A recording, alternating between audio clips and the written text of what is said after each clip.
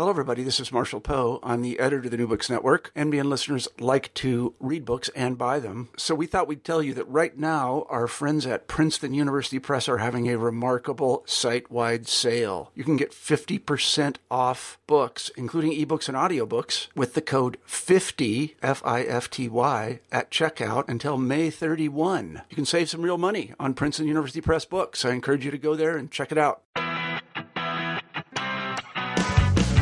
Hello, and welcome to the New Books in Popular Music podcast. In this episode, I speak with Aisha Durham, the author of Home with Hip Hop Feminism. Our conversation examines how ordinary women engage with hip hop. We also discuss how hip hop creates sexual scripts for African American women. Along the way, we talk about a number of musicians, including Queen Latifah, Nicki. Hello, and welcome to the New Books in Popular Music podcast. In this episode, I speak with Aisha Durham, the author of Home with Hip Hop Feminism. Our conversation examines how ordinary women engage with hip hop.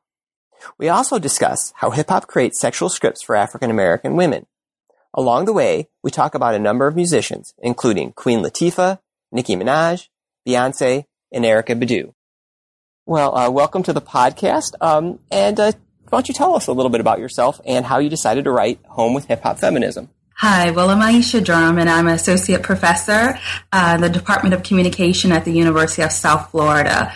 And much of my research intersects three areas: media studies or media and culture, women's studies or gender and women's studies, and Africana studies.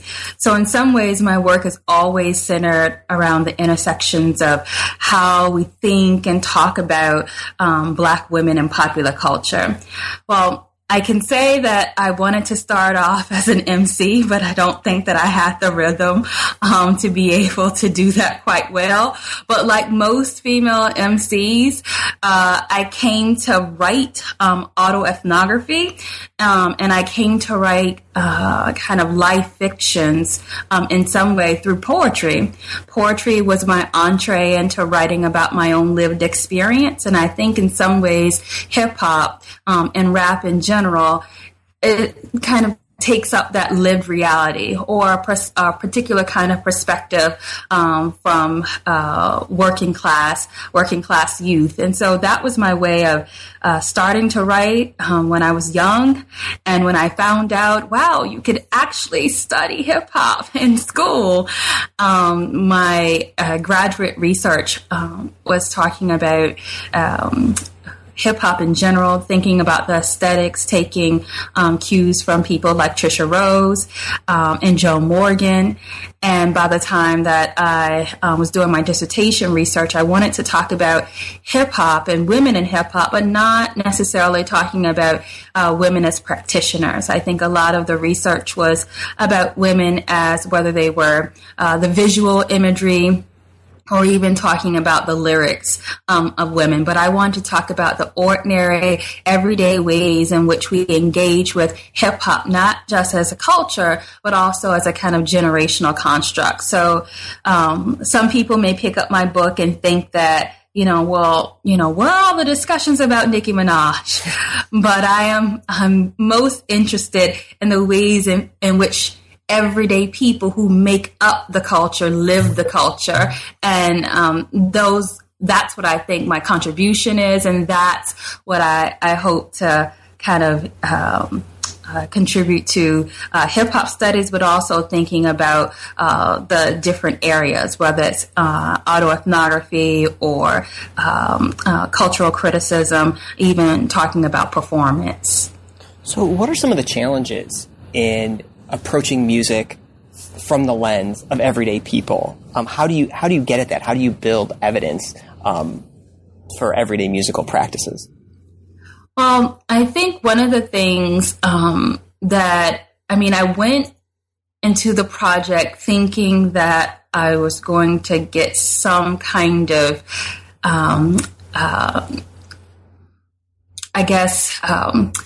some kind of essential way of thinking about hip hop culture by going to working class women who make up the culture. And really, when I was trying to get them to think about hip hop, they really kept telling me things about ordinary everyday life that had nothing to do with music. And for me, I thought, well, this project is not going well. I am supposed to be talking about the aesthetics, the lyricism in particular songs, or even talking about icons. And they were talking about, I don't know, working or motherhood. And these were the topics that were central to them. And so I guess as a music critic, but also an ethnographer, one of the things that you have to do as a researcher is to be open to the possibilities of new ways and new routes of thinking about culture. And one of the ways, and I go back to kind of early ethnographic scholarship, even ethnographic scholarship in hip hop, was thinking about the ways in which we use culture and the ways in which we make culture. And in that sense, I then had to go back and not to say, well, you know, this particular audience didn't know what I was talking about because they did not know hip hop feminism. But then I had to think about, no, well, what are they saying hip hop is? And from all accounts, from the people that I talked to, not only in this particular community, but across the country as I speak, it's the sentiment is the same. Hip hop is everyday life. Hip hop is life. So if we want to think about how to talk about hip hop, then we have to talk about the everyday lives, and in this case, the everyday lives of women of color.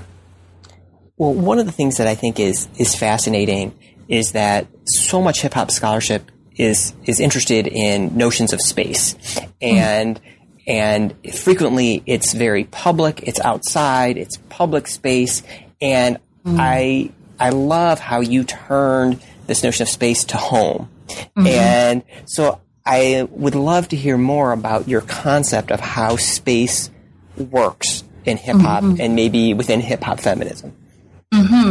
So there are two things that are happening in terms of talking about space. So I'm not necessarily discounting space in terms of how the public cultivates a particular space, because and this goes back to Murray Foreman and the like, because it is uniquely Southern, and even the way in which the conversations were taking place. There were stories before we got to the information. There was sit down and talk to us. So there were all these ways that made it uniquely Southern. So that's a particular way in which, a particular aesthetic in terms of Southern hip hop. But Kira Gaunt also talks about this in terms of there are these private spaces, these intimate spaces, these homosocial kind of communities where you have Black girls and Black women who gather, who have completely different conversations than those that are usually on the street corner or in the club or even on the radio. And so in that space of the living room, or even in the space of home, where I literally did the focus groups inside of a public housing community's living room.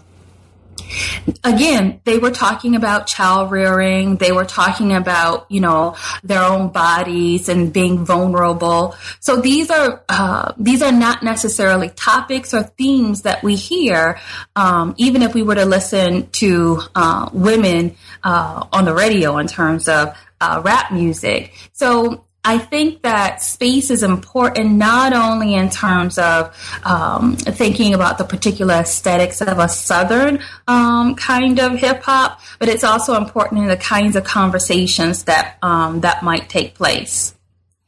And so, and again, this is another thing that I thought was just so fascinating, was that hip hop so frequently gets mapped sort of East Coast, West Coast, and then you've got sort of Third Coast, and then I didn't even know where to put, sort of your subjects, you know, because, you know, it was like, was it more Northern? Was it more Southern? Was it East Coast? Was it West Coast? How do I feel? So, what was it like to do research in the place that you did, and how did they position themselves within hip hop if they did?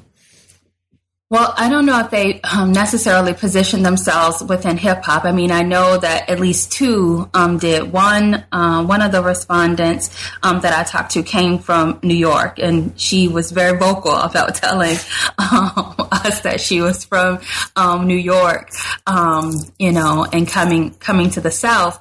But I know even for me growing up, Virginia is a unique space, especially in terms of the kind of Tidewater area. And one, because it's surrounded by historically Black colleges and universities. And so there was always a kind of very diversity of music taking place, whether we listened to DC go-go or Northeast hip-hop, or the emerging at that time, but it was not clearly identified, Southern hip-hop. But this also came about through our own, transportation system, through the I-95 corridor. So we will also get music through that way. So there is a northeast. Growing up, there was a Northeast kind of background in terms of hip hop. And it was only until we had people like Timbaland or Missy Elliott or Pharrell to make a particular kind of mark. And later we see with the Clips and the latter that we have a kind of a bona fide identity in terms of Mid-Atlantic or even Virginia for that matter. So I don't know. It wouldn't be Virginia wouldn't be marked as particularly dirty South like we would talk about in terms of Outkast and the like, but it's still Southern. And I think because of the position of Virginia and kind of the Mid-Atlantic, we take parts of both. And you can see that reflected in some of the hip-hop artists. But I think that the women themselves identify, other than the New Yorker, and if you're from New York, you're never going to say you're from anywhere else, identify as Southern. But they don't say it with the pronouncement of I'm Southern, but the particular ways of talking, of telling stories, of even gathering in a particular space. These are all very kind of marked Southern ways of belonging and performing Black womanhood.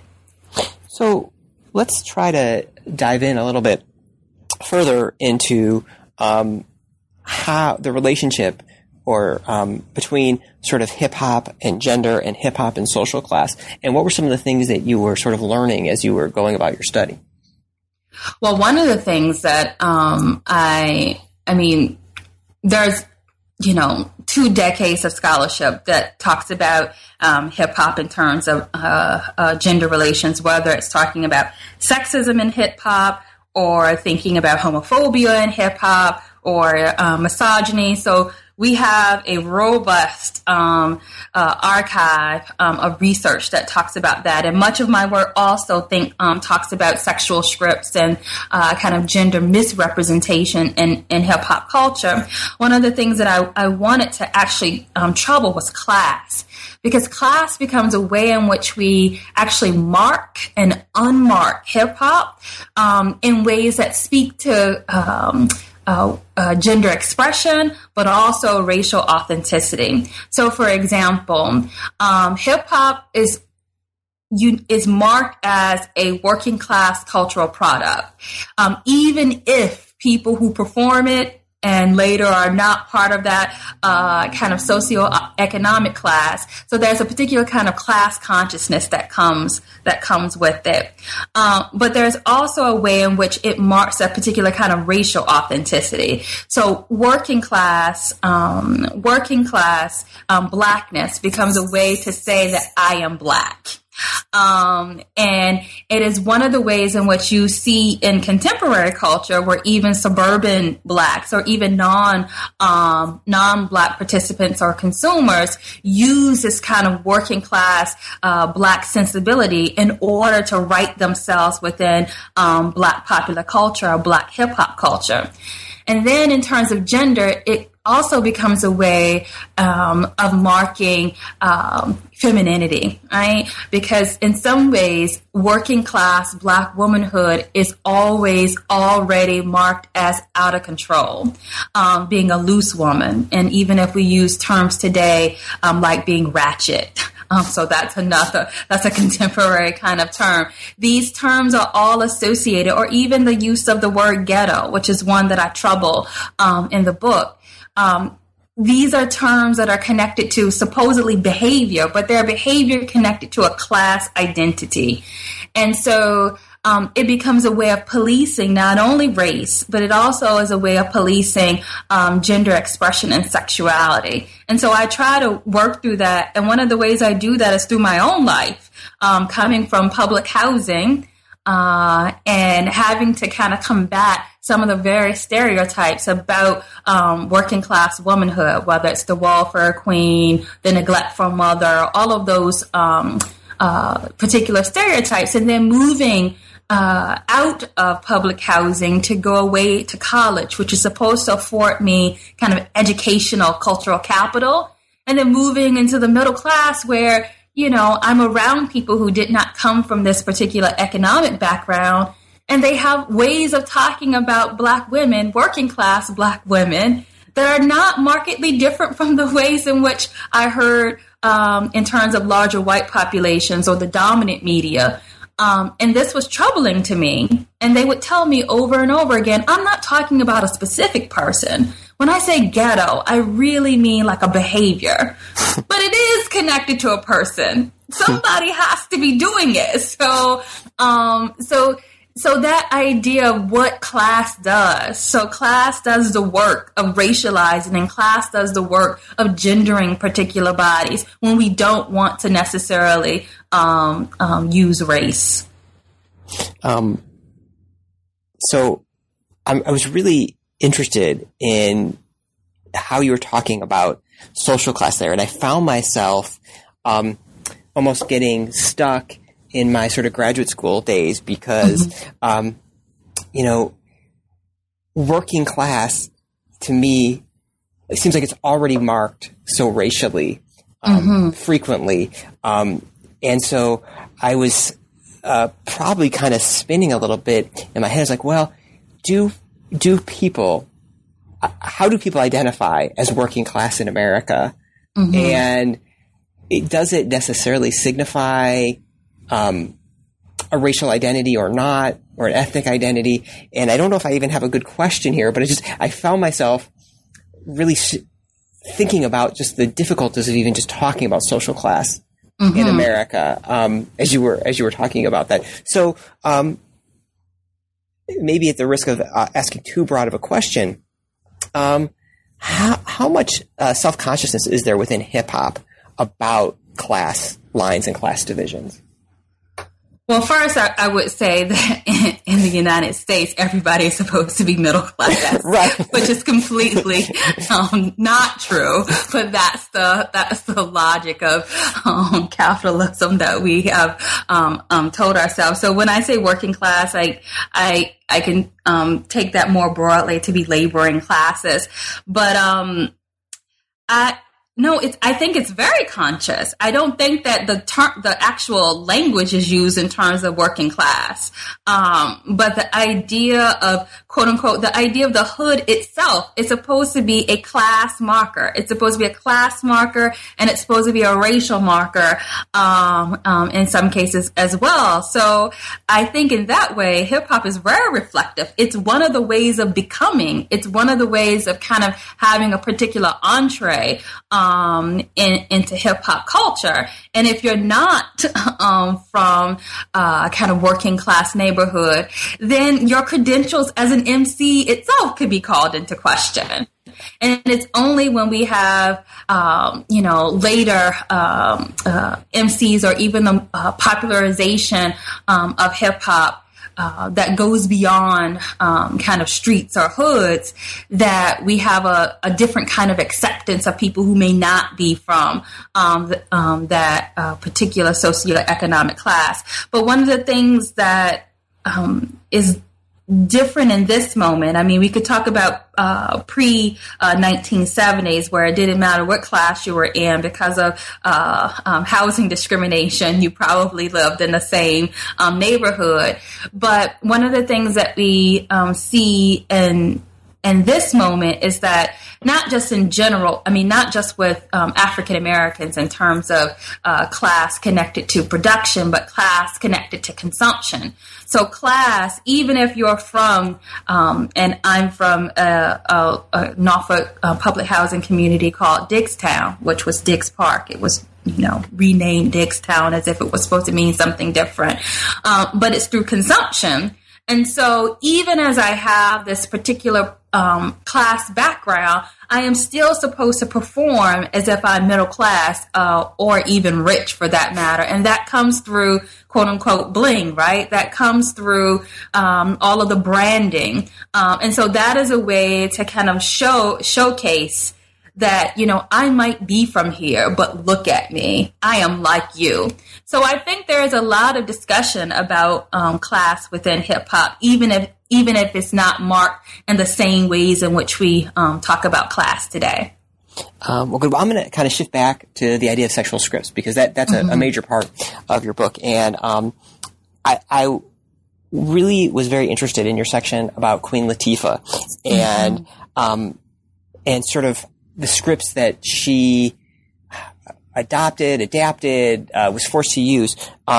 So how do you see Queen Latifah and how her image changed over time in hip-hop? What do you have to say about her? Well, one of the first things is that I think with the increased visibility of hip-hop, the visual representation and the participation of women in hip hop, the roles that women play shifted dramatically. It's not as if women, pre-MTV or BET were not seen as sexual objects or even terms that were used. We just use different terms, thought today, it was the skeezer then. So it's not as if those things did not exist. However, there was more diversity. There were more, first of all, there were just more visual representation and there was more participation in hip hop in general. But there was a kind of diverse or a range of voices that one could have if one participated in hip hop. And that's not necessarily today. And I think for Queen Latifah represented the idea that you could be an MC, also that you could, be Afrocentric. And I think that was for me, I know growing up, that was pivotal in terms of her own visual representation, that she looked like just someone that you saw in the neighborhood. That was important because it also let you know that you could be like her, right? So there was the kind of unattainable beauty standards in which we see in all of popular culture, but also in terms of hip hop, it troubles me to some extent today. So when Queen Latifah came out, those were, whether it's in terms of her Afrocentricity as well as her lyricism, but her business savvy, having her own company and the like, and being a part of a larger kind of crew of other MCs taken seriously as a female MC. That was very moving. But as we see her move into Hollywood and acting, it's interesting to me that the two films at that time in which she received the most acclaim were the two films in which she basically took on these very kind of archaic sexual scripts, whether that's in terms of the Mammy, and I say that in terms of the Maitre Morton in Chicago, or in terms of the Hood Rat or the Hoochie, and we see that in Bringing Down the House. And I mean, we could look at her different roles, and other people have talked about her and Set It Off, which I actually think is a very progressive representation. But these two got the most in terms of blockbuster kind of success. And so it makes me ask, like, how do we have a voice within mainstream Hollywood if these are the roles that we occupy? And so in some ways, hip hop was this alternative space by which we could craft our own identities. But as soon as you become too popular, then that representation becomes somewhat limited. And we can see this with other MCs, such as Nicki Minaj. I mean, when she first came out, even on mixtapes, no matter, what the language that she uses or the personas that she takes on, I mean, nobody can deny, that she is just a great lyricist. But as she became more popular, the visual representation became very constrained. And she works within those constraints, but it still recalls some of the same sexual scripts that basically suggest that Black women are sexually available and accessible. And so, and this may be moving a little bit away from what you're writing about in the book, but there's this idea of what it takes to do crossover and sort of crossing over from maybe a genre to being pop. And are there sort of maybe different rules in pop than there are in hip hop, or different scripts? Or how do you see that process when someone tries to cross over? Well, I would say that hip hop is pop. So I would say that it's probably the most recognized genre, coming out of America, period. So it is popular culture. And it's defined American popular culture for the past 20 years. So I would say, if we're talking about popular hip hop, because I think there are a number of women who are not a part of that kind of popular hip hop who remind me of the Queen Latifahs. Akua Naru, for example, I absolutely love her, but Akua Naru is not Nicki Minaj, and I don't think Akua Naru wants to be Nicki Minaj. But there's a way in which, again, but this is not just endemic of female artists in hip hop, but this is just a female artist in general, that there are particular ways in which women are invited, and that's in quotes, invited to perform their sexuality. And for women of color, especially women of African descent,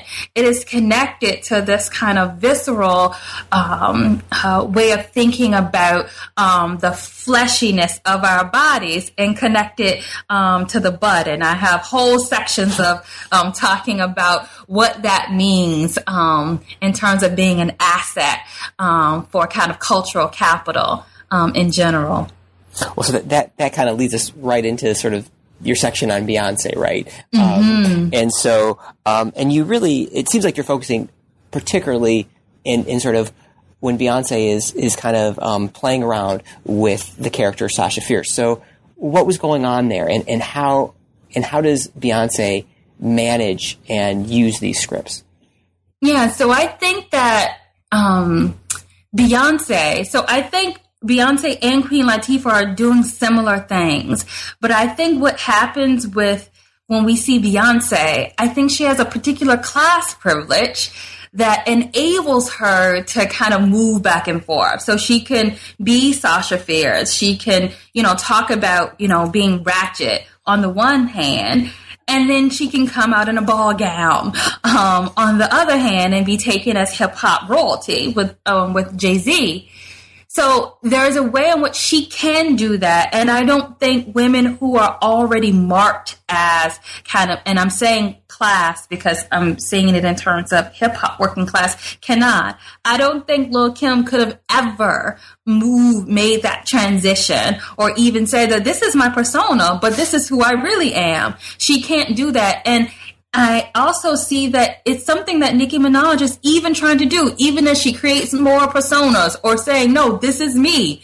And she's supposed to have a show coming out about her life saying, this is my hip hop persona, but this is me. But I think because she's marked in a particular way in terms of class, that she doesn't have that malleability or that mobility that Beyonce does. But I think Beyonce knows those, she knows very well those scripts, whether it's in terms of a particular way of thinking about class or even thinking about gender and sexuality. And she can mine Black girl culture. She can mine hip hop culture. But at the same time, she sees herself and people see her as a lady. And a lady has a very particular class connotation. And as a lady, she can say, well, this is me. I'm just performing this identity. Everybody is, but we see somehow that is not Beyonce. But when we look at Nicki Minaj, we say, no, that is Nicki Minaj. So you didn't address this in the book, but as you were talking about sort of class positions and what is available to Beyonce. I could not help jump to her hair. And so how does hair play into these dynamics that you're talking about?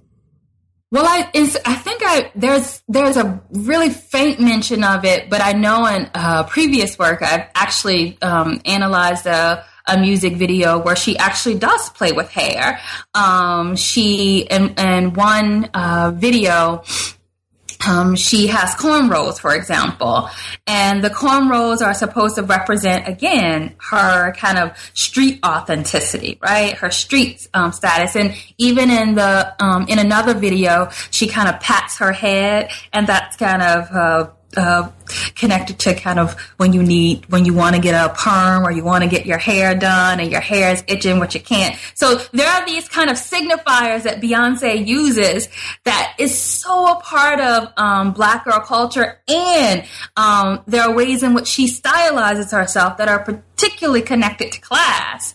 But as I stated before, she has a malleability of moving, in and out of that. And she can do that with costuming, whether it's in terms of her hair or whether that's in terms of her outfit itself. She is definitely aware of the different kinds of class politics that are in play, and those class politics that are, again, connected to sexuality. And so I kind of want to use that as kind of a way to shift maybe to the last section of the book, which as somebody who studies pop music and struggles with the study of pop music, I found that this last section to be really powerful because, and I don't want to put words in your mouth. I want to kind of give you the space to kind of talk about what you experienced, but I thought it was very powerful that you acknowledge that when you went back into Diggstown, that you were a changed person and you weren't quite the person you were when you lived there, and you were going back maybe as an outsider or partially an outsider. Can you maybe talk about that? How, as researchers maybe, and people who study music, we maybe become maybe outsiders to the thing that we used to be insiders in. Does that make any sense? Yes, absolutely. I started writing about hip hop because I was a fan, and I am a fan of hip hop. And I believe myself to have some insider knowledge that other people didn't have. Surely my professors didn't know anything about it. So I had some kind of insider status. And I also felt that way in terms of the community that I was going home to. I say I'm going home. But in that moment of going home, not only did I realize how much of an outsider I was to the culture that I was writing about, but also to the community for which I'm suggesting that I represent. And that was a humbling moment for me, but it was also a moment of, again, possibility. And I think that that becomes a way of me even wrestling with my own class position. Because a part of the book, while it is broken up in terms of autoethnography and textual analysis or cultural criticism and kind of focus groups or ethnography, it really is an autoethnographic account of my encounter with my own memories, my encounter with the images that I see, and an encounter with the women with whom I meet. So when I go to that space, I have to say that I am not I'm not in Diggstown. I am from Diggstown, but I cannot represent this community in the same way because I don't live here. I don't have, when they tell me their daily lives. My life is not it is not the same as theirs, and I have to acknowledge. So even as I'm talking about Black women, that there are class differences, and these class differences are meaningful. And so when we talk about hip hop, that we have to be attuned to not only differences in terms of thinking about gender, but also sexuality and class. We have to make those markers. And throughout our conversation, even, we've been talking about hip hop in a kind of broad kind of sense. But there are multiple ways in which the women wanted to engage with hip hop, not only in talking about it in terms of culture, they wanted to talk about it in terms of lived reality, but they also wanted to talk about it in a very gendered sense, a gendered sense, which we don't talk about as being a part of hip hop. We don't talk about the role in terms of motherhood. We don't talk about sexual abuse. We don't talk about the kind of economic struggles in terms of Black mothers. I mean, there are songs and there are odes to mothers, but we don't have a kind of sophisticated way of thinking about what does it mean when we actually say that, you know, the mantra is I am hip hop. What does that mean when we say I am hip hop? Or what does it mean when we say hip hop is life? Yeah, so I also like to hear you say a little bit about what do you think are some of the next steps that need to happen in scholarship now that someone like yourself and other folks are starting to kind of wrestle with this insider-outsider status in hip-hop and in pop music in general? Where should scholars be going? How should this be affecting what we do? Yeah, I think in some ways what has happened to scholarship, which I find very invigorating, is that we've gone back to some of the earliest forms of scholarship and cultural studies in hip hop. We've gone back to using ethnography. I think in some ways, some of the early work in terms of hip hop was really trying to map the aesthetics and see again what does hip hop, if we're talking about hip hop culture, what does it look like? Who are the people who participate in it? And this helped to form the kind of the groundwork or lay the groundwork for what we would call hip hop studies or music studies in terms of hip hop. And then we moved toward much of the discussion is in terms of visual culture and text-based analysis. And I think some of the most nuanced ways of thinking about hip-hop today is not necessarily by looking at the music, by looking at the people who produce and make part of that kind of music community. So looking at hip-hop communities, I think, or communities who are part of what we would call the hip-hop generation or the post-hip-hop generation. And from that, you get, work by people like Ruth Nicole Brown or Bettina Love, who are looking at, Black girls and girls of color in education and schools and thinking about how do they engage with it. You get work by Adriana Clay, who's looking at hip hop in terms of social justice and activism. So I think future steps would be, actually going to the people and seeing what it looks like, because I think that can give us a clue of where we're going from here. Well, thank you for taking so much time and speaking with me today. But before we go, are there any projects you're working on? Yes. So speaking of where are we going from here, one of the projects that I'm working on currently is talking about Afrofuturism. And I am looking at Afrofuturism through the lens of what Erykah Badu. And I'm looking at Erykah Badu as a kind of, not only in terms of her iconicity, but as a way of seeing how she is firmly rooted in Southern culture, but there's a way in which her work, whether it's the actual technologies that she employs or even the kind of discourses that she engages in, is always this kind of forward thinking. So she works between, reimagining or imagining new ways of belonging while still being anchored in this very kind of this historical past of kind of African centered culture. So I think that her work, and people love Kendrick Lamar right now, but I think her work actually lays the groundwork. So people like, even Outkast for that matter, or Kendrick Lamar could be possible. So I'm looking at her work in order to talk about the ways in which African Americans have always had to live in this, reimagining belonging in a space where we are actually seen in some ways as not ever really belonging. So imagining that planet rock. And so that's the piece that I'm working on, Afrofuturism and Baduism. Well, this is great. Thank you so much. Thank you. You have been listening to the New Books in Popular Music podcast. Today I've been talking with Aisha Durham, the author of Home with Hip Hop Feminism. This is your host, Richard Scher. Thank you for listening.